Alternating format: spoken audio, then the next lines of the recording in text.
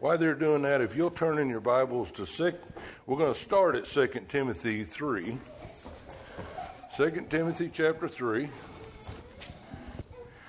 The message I'd like to bring you today, it was sort of interesting. I sat down and I, as I always do, and on my computer, and I set out my little word program and how I type out my notes and all this stuff. And to be honest with you, I sat down and I thought, I don't know what you want me to do today, Lord. You know, I don't know what you want me to do this week. I really don't have a clue. So I just typed at the top of my page what to do.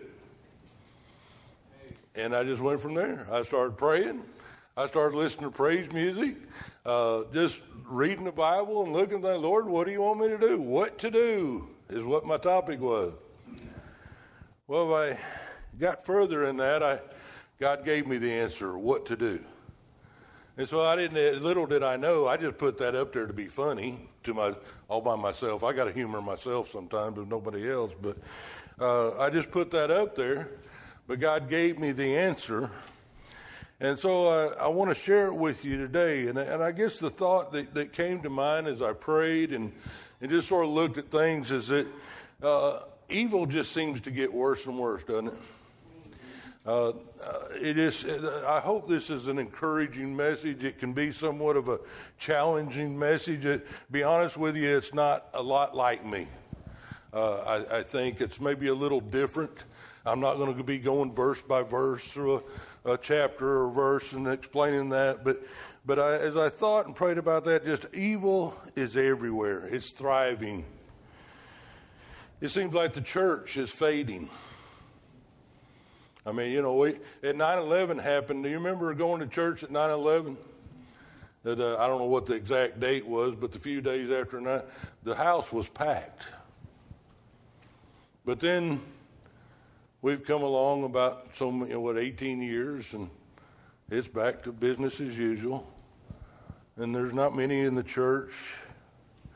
To be honest with you, I feel like a lot of times, and maybe myself, I'm not pointing at you. You know, they say if you're pointing at somebody else, you got three fingers pointing back at you. But it seems as Christians in general have pretty much a take it or leave it attitude about the church today. And I picked this verse in 2 Timothy because I knew this would be your answer after my opening statement. Well, Brother Kenny, don't you know in 2 Timothy 3, verses 1 through 5, it says, "This know also, that in the last days perilous times shall come." We've seen that, right? We're seeing more and more crime. We're seeing more and more evil sprout up all over the place. "For men shall be lovers of their own selves, covetous, boasters, proud, blasphemers, disobedient to parents, unthankful, unholy." He's given a whole list of real encouraging stuff, isn't he? I mean, from our government all the way down, you see this. Without natural affection, we see that all over the place, running rampant. Truce breakers. I mean, it's just people won't to keep their word for nothing. False accusers, people being falsely accused. If you're not sure of that, just turn on the TV at any time. Go to C-SPAN and watch some of the junk going on. Day after day. For 3 years now, they have accused our president of some things that he did not do just to fit their own agenda. Now, I won't get into all that, and I know that's probably a touchy subject for some of you, but that's the truth. False accusers, incontinent, fierce, despisers of those that are good. We see that the people they hate the church. They hate people that do good.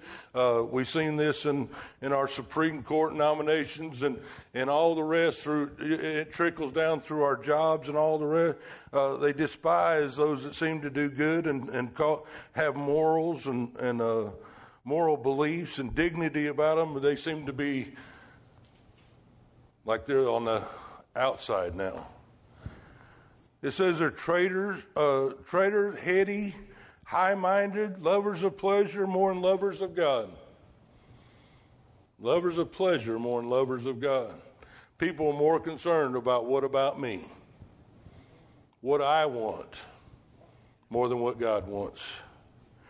Having a form of godliness, but not denying the power thereof.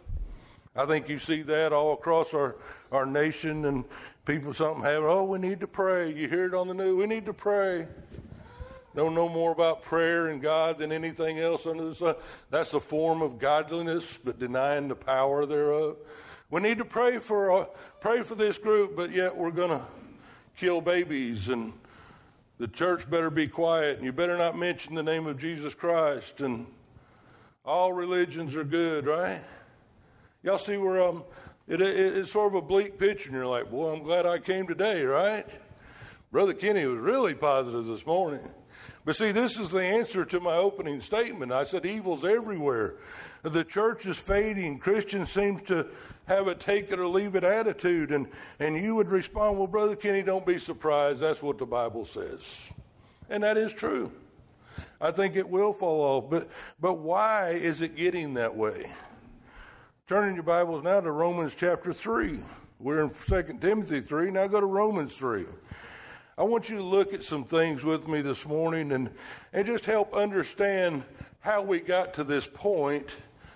And maybe is there anything that we can do to correct it? Is there anything we can do to straighten it? Let's go to the Lord in prayer at this time. Father, we study your word. And Lord, I'll be honest that sometimes it's not real comfortable to read some of the things you have to say to us. It's not real comfortable sometimes to stand and proclaim the truth of your word, Lord, but you've called us to that. Whether we like it or not, whether we think it makes us feel good or not, Lord, it's still truth. And we know that. Lord, I pray that you would just help us see the truth of your word this morning. I pray, Father, that you'd give me the words to say, that I would proclaim the truth of your word boldly, but lovingly and carefully, that we would understand and see that truth and be doers of that truth this morning. Give me the words to say in these next few minutes. In Jesus' name I pray. Amen. So why is it getting that way? Romans chapter 3. It says, as it is written, there is none righteous, no, not one. So he's quoting Psalms and probably Psalms 14. We all know that. In my flesh is no good thing, right? So we shouldn't be surprised that way, that things are going that bad. And the psalmist says there's none righteous, no, not one. And Paul here in Romans quotes that. He says there is none that understandeth, there is none that seeketh after God. Did you know that? You say, well, I seek after God. I mean, you think the patriarch and the saint of the church, surely he or she seeks after God. Well, he may, or she may, but not in herself. See, do you know that the Holy Spirit within you is the one that wants to draw you to God, to get to go know him better? In my flesh, even me, not even me, but as a pastor, you think, well, surely you seek after God. Not in my flesh. The Bible says in me is no good thing. If it wasn't for God's Holy Spirit within me, I'd be just like everybody else. And I'm not saying I'm not guilty. I really don't want to put me on a pedestal, but some people look at a pastor as a pedestal. They surely he seeks God, surely he doesn't fit that. But see, what I'm saying is even in the flesh of any preacher, except apart from the Holy Spirit of God that draws him, that gives him the desire, he's a person just like you are, with wanting the best for self, that could easily be entangled with the desires of the flesh. And it's only by God's Holy Spirit that keeps that in check, right? For all believers. So in our flesh and of ourselves, there's none that seek after God. They have all gone out of their own way, verse 12. They are all together become unprofitable. There's none that doeth good, no, not one. Their throats are an open sepulchre. Their tongues they have used to deceit. The poison of asps is under their lips. And you say, wow, even preachers? People, turn on your TV and look. There is men that claim to be preachers of the gospel of Jesus Christ, and they're in it for no other reason than to bring out self. Oh, no, I don't know about that, brother. I do. You look at it. There's many. It's all about building a great big resume. So I can build a big mega church. So everybody can say, look at what he did. If you wouldn't believe how easy it is for a preacher to fall into a trap of pride.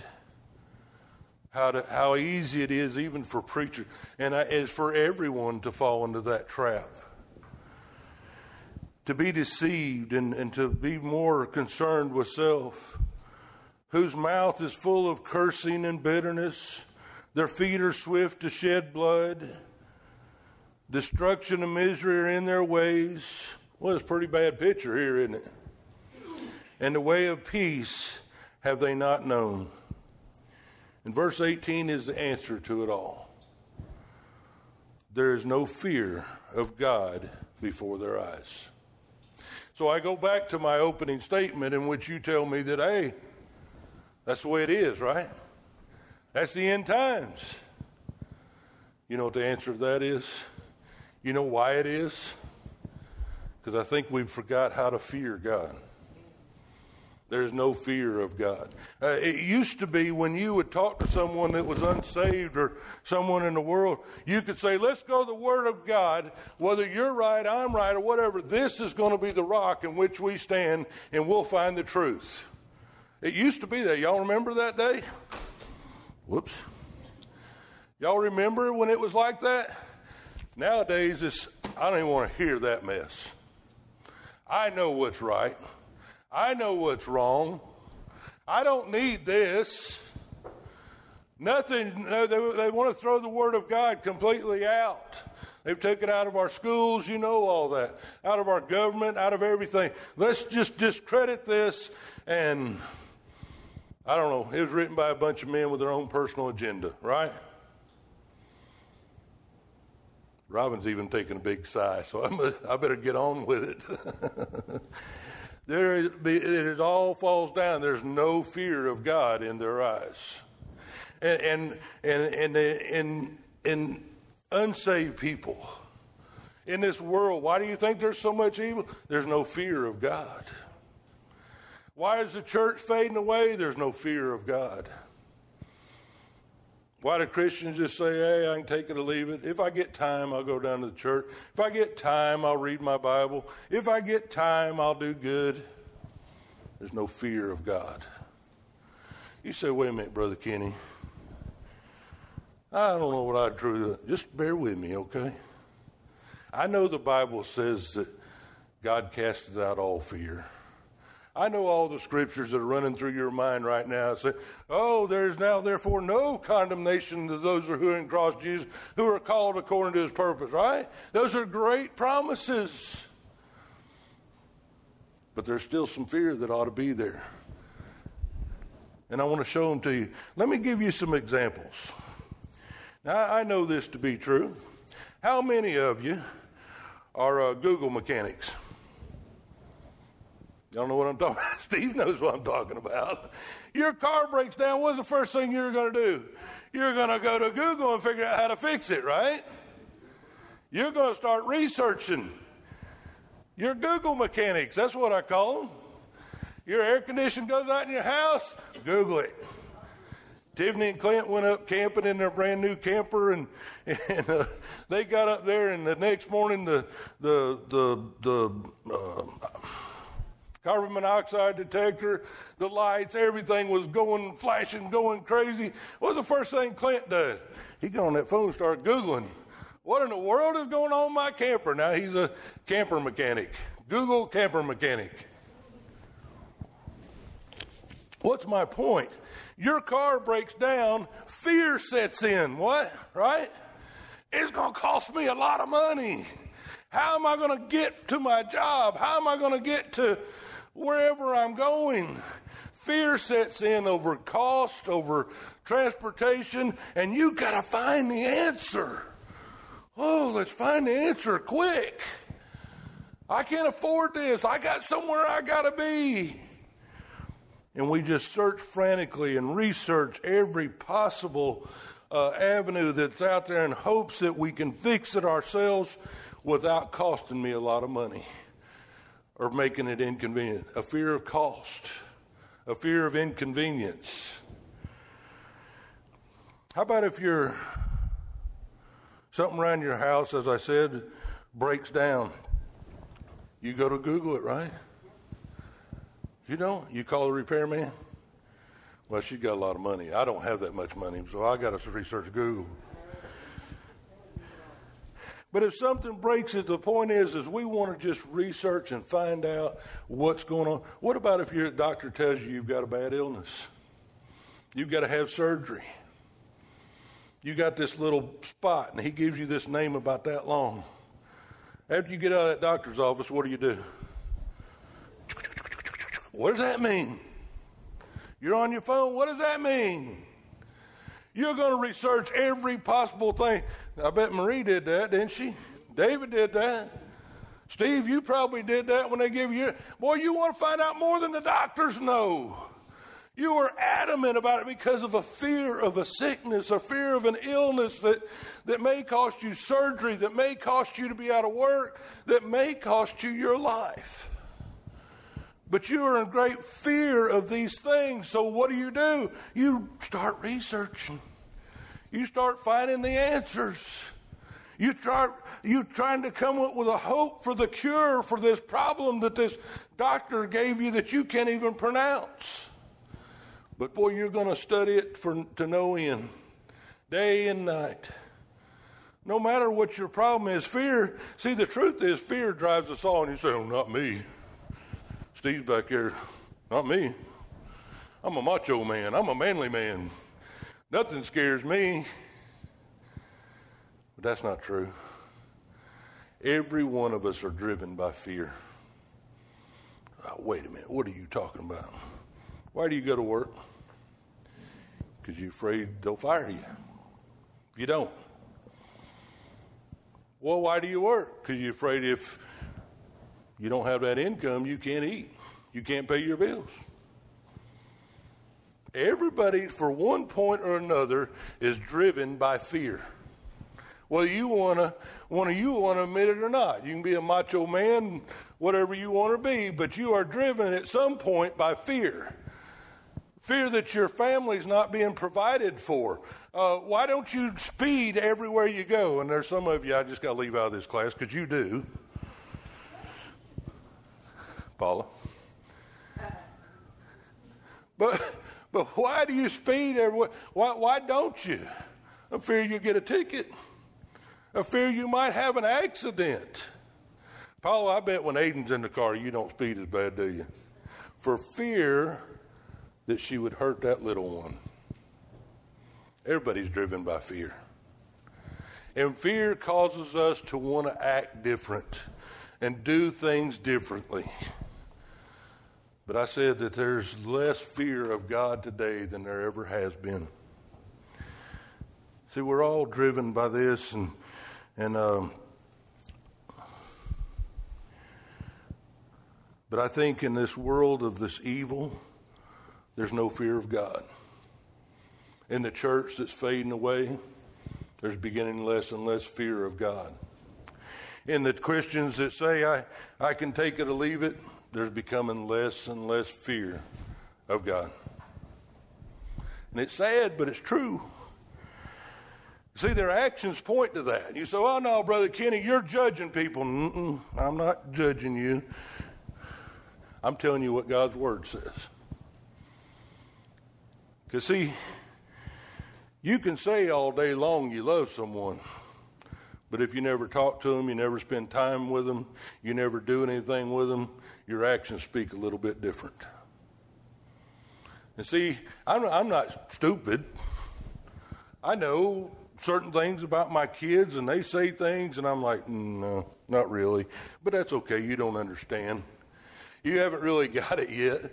I grew up knowing, and I know there's a lot of church people that, I love the Lord. You see them on Christmas and Easter. Your actions are speaking louder than your word. I know this is tough. And I told you, this is not one I really like doing.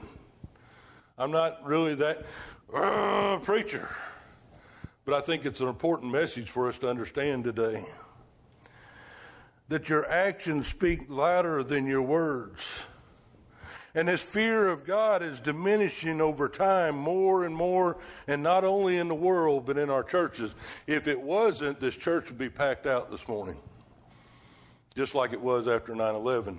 Just like any other great catastrophe that happens in our world, the churches are packed out. And I've said before, and Brian got sort of a kick out of it, who's going to preach?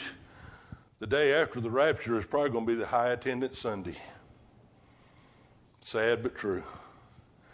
Out of fear of what's going on. We have so many different fears that drive us and to make us to do things. But what about the fear of God?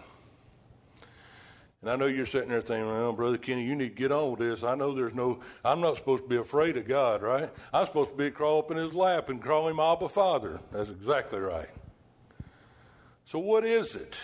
Let's go back a little bit, and then you don't have to turn here, but I like chapter 3 today, I guess. I didn't notice it just now. Genesis chapter 3. We're in 2 Timothy 3, Romans 3, now Genesis 3. It'll be easy for you to remember. You know that Adam and Eve were tempted by the serpent, and they ate of the apple. And you come to this point, and he said, and the woman saw that the tree was good. This is Genesis chapter 3, 6. Saw that the tree was good for food, and that it was pleasant to the eyes, and the tree to be desired to make one wise. She took of the fruit thereof, and did eat, and gave also to her husband with her, and he did eat. And the eyes of them both were open, and they knew that they were naked, and they sewed fig leaves together and made themselves aprons. They became wise, all right, didn't they? What happened as soon as Adam and Eve ate of the fruit? They realized they were naked. They wanted to clothe themselves. See, God had warned them, don't eat of the tree. It wasn't anything magical in the fruit. What the difference was there is God said don't, and they did, and they figured out they could make their own choice. You see, that's the way a lot of us are in this world, this evil and evil. They're making their own choice. There's a free will of man. And I can't get into all that this morning, but we make choices every day. And I want to ask you, what drives those choices? What makes you make those choices? We talked about it. Fear does a lot. But they realized they were naked in verse 8, and they heard the voice of the Lord God walking in the garden in the cool of the day, and Adam and his wife hid themselves. So they ate the fruit, they realized they were naked, and then they heard God coming. And they ran and hid. That remind you of anything? I know my kids were. If they did something wrong, they didn't want to see Daddy. They were running. If I came in the front door, they went out the back door for fear of Daddy. And Daddy's judgment and Daddy's wrath. Same thing here. They heard God coming, and the fear overcame them. And they hid themselves from God. And verse 9, and the Lord God called on him, Adam. Is it like God didn't know where he was? No. See, he's calling for Adam's attention. He needed Adam to come to him, just like he needs us to come to him. He's not going to make you come. He's going to call you. And it's up to you to respond. And so he calls Adam. It was up to Adam to respond. And he said unto him, where art thou? And then Adam answered, said, I heard thy voice in the garden, and I was afraid, because I was naked and I hid myself. There's one of the first places we see where man is afraid of God. We're afraid of God and his judgments on us. We've done evil in his sight, and so we fear what's going to happen. He gave us something to do, and we failed it, and we're scared to death of what his judgment's going to be, right? See, this fear began because of sin. And because of that sin, now man stands in front of a holy God and waits on his judgment. It's a pretty bleak picture there too, isn't it? It's going to get better. Trust me. Just hold on with me, okay? I'm going to try to encourage you some here. Throughout the ages from that point on, now man has tried their best to reconcile themselves to God. In every religion, and that's why I said I hate religion, because religion is the man's way or man's desire or effort to bring themselves to God. Salvation, Christianity, is God comes to me. So throughout the ages, man tries to come up a way to appease God and all the rest. And have you ever heard of Martin Luther? Y'all know who Martin? The great reformer, right? He started the Reformation, where he decided that the Roman Catholic Church was not right in what they were teaching. And so he wrote out his thesis on all this and nailed it to the door of the church. He said, "This is where you're wrong." He started the Reformation. Great man of God. He cleared up a lot of things for us as far as but did you know that Martin Luther before that was a very depressed man? Very depressed. Grew up wanting to know God and figure out God, so he became a monk. Yep, that'll do it, right? There he was taught, and the monks taught him that salvation is by grace, but you got to earn that grace. You say, "Oh, that's terrible." But I'm afraid that a lot of Christians are the same way. "Oh, we got it. Jesus died for my sins on the cross, and I'm going to heaven, but I better work the rest of my Christian life to gain that grace that God shed for me, to repay him for what he did." We're not a whole lot different a lot of times. But that is so far from the truth. That is so far from what God's word teaches us. They taught him that salvation is by grace, but you got to earn the grace. And the harder that Martin Luther worked at that and tried to do that, the more discouraged and more depressed he would get. You see, that's what it's going to be like. If you're trying to gain access to God and get to God on your own for just flat out fear of God's judgment, you know what? You're going to get discouraged and just throw in the towel. You're going to want to quit. And I think that's what a lot of the world's problem is. They've heard preachers stand up and say, "You got to cut your hair, you better, girls, you can't wear pants, you got to do this, you got to do that, and they've given all these laws that they cannot do. So a lot of people just get tired of it. And they throw in the towel and say, "I can't do this religion stuff." See, preachers stand every Sunday and try to scare people to death into salvation. And to a point, that's okay.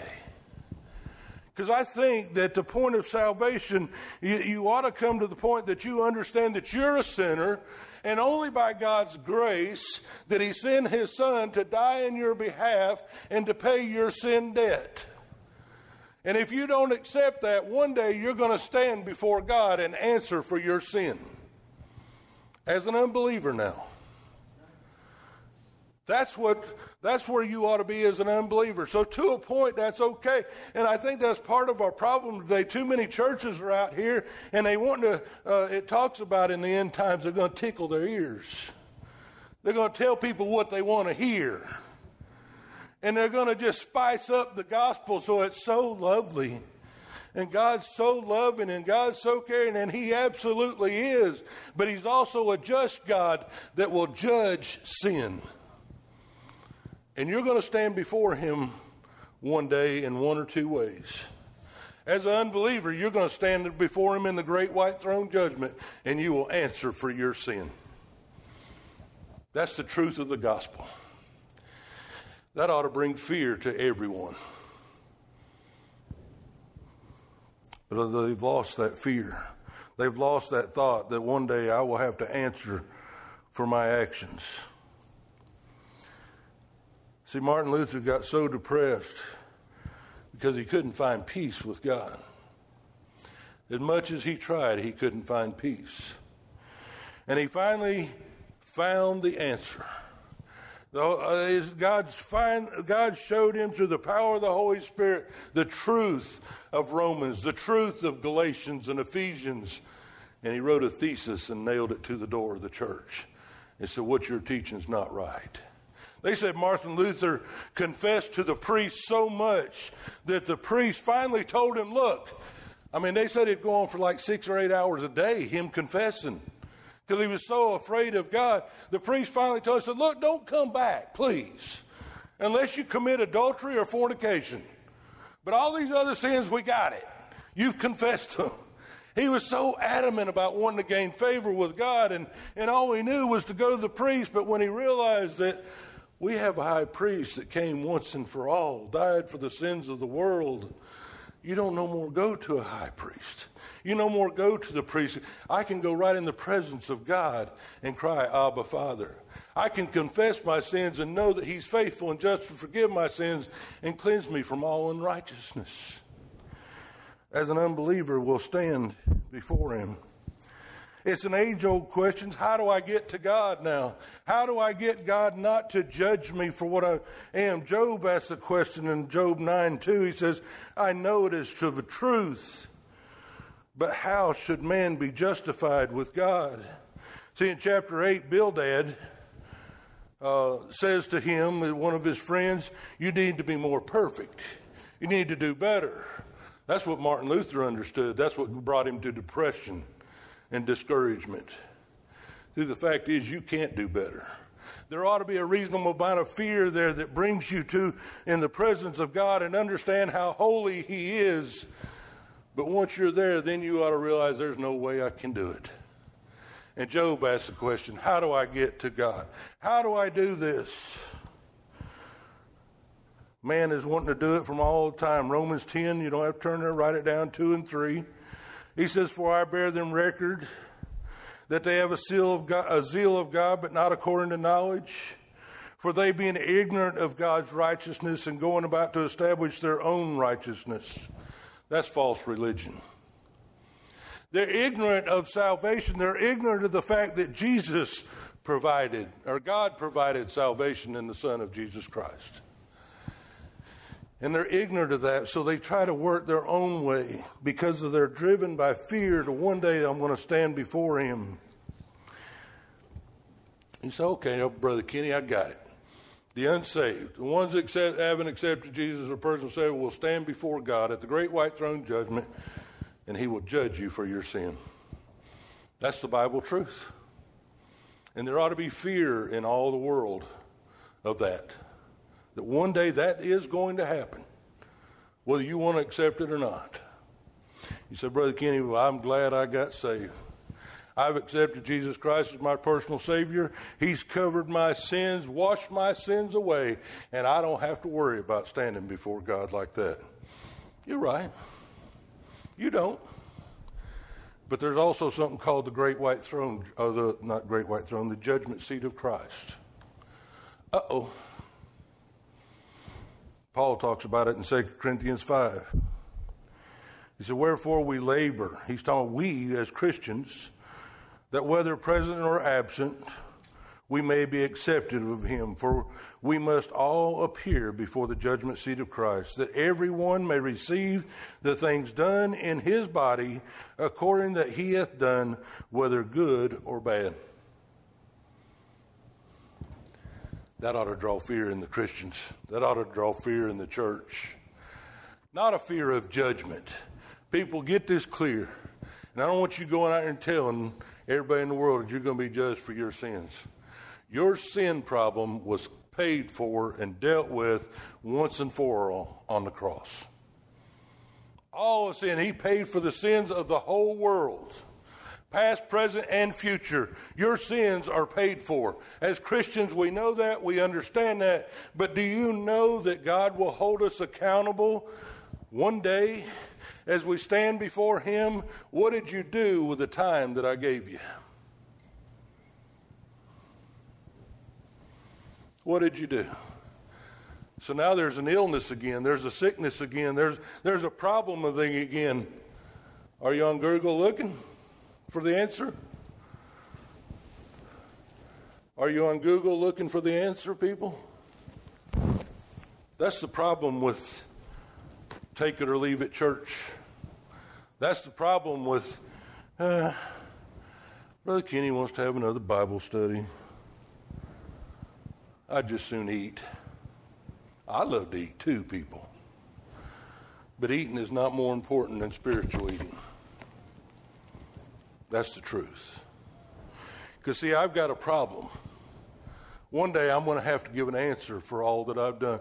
Every word that I say. And as a preacher, it's more fearful for me because I know God's going to hold me more accountable. And I prayed about that long and hard before I answered the call to go into ministry. And I said, God, you know I can't do it. But by your help, I'll do the best I can. How do I do it perfect? Absolutely not. Do I fail? I absolutely do. But I know there's a fear. One day I'm going to stand before him and answer for every word that I teach, every effort I make. And I'll stand before him one day.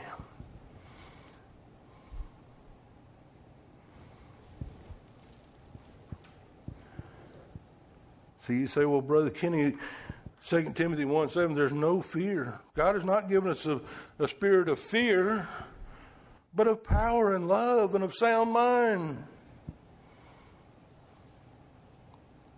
See, as a Christian, like Adam, I don't have a fear of standing before a holy God and being judged for my sin. So that fear is gone. The fear of judgment is gone. But the fear that I would let him down, I guess I could say. The fear that I would fail him when he gave so much for me.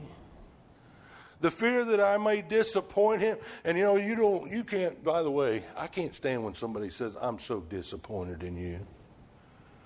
To me, they put themselves on a place of God. And the only person you could probably ever disappoint is God. And guess what? You don't disappoint him. He already knows how messed up you are. And he already knows what you're going to, so you don't even disappoint him. So don't ever let anybody give you that mess if you disappointed me. Just go in their face. They can't say that. They're not God. He's the only one that could be disappointed, and he already knows. And he still loves you. So don't let people get that to you. God has not given us this fear. What Paul is talking about to this young preacher named Timothy, if you look up that word, Deleia in the Greek, it's a spirit that a spirit is that not given of us of God. The word talks about being coward or timid, and is never used in a good sense. That fear that Timothy, or that Paul gives Timothy, is don't be afraid to share the gospel. Don't worry about it. God's in control. Share the gospel. Tell the good news. Don't be timid, Timothy. That's the fear he's talking about, that there is no fear. He gives us a boldness to proclaim his word. He gives us a boldness to tell others and to live the life we should. Not a fear, but this fear that we're talking about of judgment, and a fear of being timid. But I believe there's also this other fear as Christians. In Acts 9:31, he says, Then had the churches rest throughout all Judea and Galilee and Samaria, and were edified. The church was growing in progress, and they were walking in the fear of the Lord, and in the comfort of the Holy Ghost was multiplied. See, this fear is the fear that I was talking about. It's an awesome dread of displeasing God. There's a fear of judgment. There's a fear of just being scared to death and being timid. But I think there's a fear of just displeasing God. And to give you the best example, I was talking to Robin on the way to church, and I said, why don't, and y'all don't go anywhere with this. Don't start any rumor. I said, why don't we cheat on each other? Well, because we made an oath and said we wouldn't, and she's not wrong, you know. And I said, well, okay, but what? Well, because there might be divorce involved, you know. That's that fear of judgment. But what I want her to understand, and what I want you to understand about God, throw out the judgment. Throw out the fear of judgment. Throw out the being timid, but have a holy fear. To walk in fear means that, Robin, I love you. And I love you so much that I'd never, ever want to hurt you in that way. I'd never want to displease you. I have a fear of displeasing my wife. God wants us there with him. As Christians, we should walk in a fear.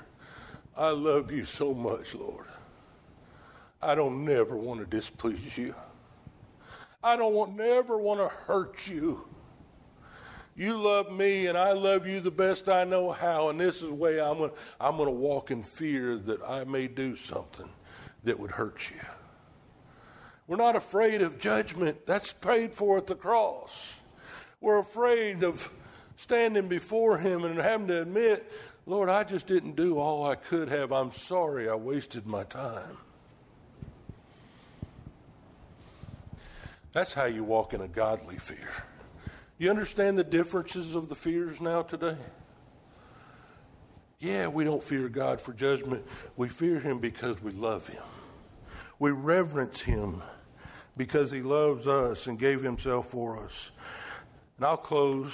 Psalms 111:10, the fear of the Lord is beginning of wisdom. Proverbs 1:7, the fear of the Lord is the beginning of knowledge. Proverbs 9:10, the fear of the Lord is the beginning of wisdom. Over and over and over you see it throughout the Bible. To fear the Lord. That means to reverence him. To fear that somehow you may displease him, or you may not do all that he's wanted you to do. That's how you walk in fear. If we walk in the fear of the Lord, then we aren't. If we walk in the fear of the Lord, then, as I said at the beginning, you got something wrong, you're going to Google, right? Now that you understand you might have a problem, that you might not do all that God wants you to do if you don't even know him, why aren't you studying him? You would if your car was broke. You would if something in your house broke. You would if you were sick. We've all in the same boat. We've all got the same problem. But we find a hard time to find out the answers to the problems. Is it important enough? Is it good enough? Let me ask you this way. Is what God wants important at all? Is it important enough for you to want to study it? And people, that's why we come to church. I'm glad we have fellowship. I'm looking forward to the fellowships. But if that's the center of our focus here, we're missing the point. The center of our focus is to learn more about him, so we serve him in a better way, so we tell others of his love and his grace and his mercy, because we fear him and love him. Does that make sense? Is he enough to be feared? I hope each and every one of you has, if we bow our heads and close our eyes, has said at one point in your life, Lord, I know I'm a sinner and I need a Savior. That takes away for your judgment if you've accepted Jesus. If thou shalt confess with thy mouth the Lord Jesus, believe in thine heart that God hath raised him from the dead, thou shalt be saved. Thou shalt be saved from the judgment of sin that God hath. If you've done that, that's great. If you haven't, I wish you'd talk to me more about it. But Christian, I want to ask you, do you walk in fear that you're doing all you could for God? It's, Brother Kenny, I don't really know. That's why study is so important. Study to show thyself approved unto God, a workman that needeth not, being ashamed, rightly dividing the word of truth. Walk in fear of the Lord, that we would displease him. Is he enough? Father, we thank you for your word today. I thank you for each one that's come here today. And I know, Lord, I may be just preaching to the choir, and you say, well, they're here. But Lord, we all need to be reminded, and even more than that, we come in here to be equipped. Maybe we don't need the message so much as we need to tell the message. And we understand that. Lord, I pray you'd reveal the truth of your word to us so we can live that, first of all, in our own lives, and maybe help others to live as you would have them to live.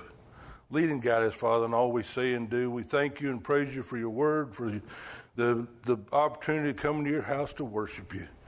In Jesus' name I pray. Amen.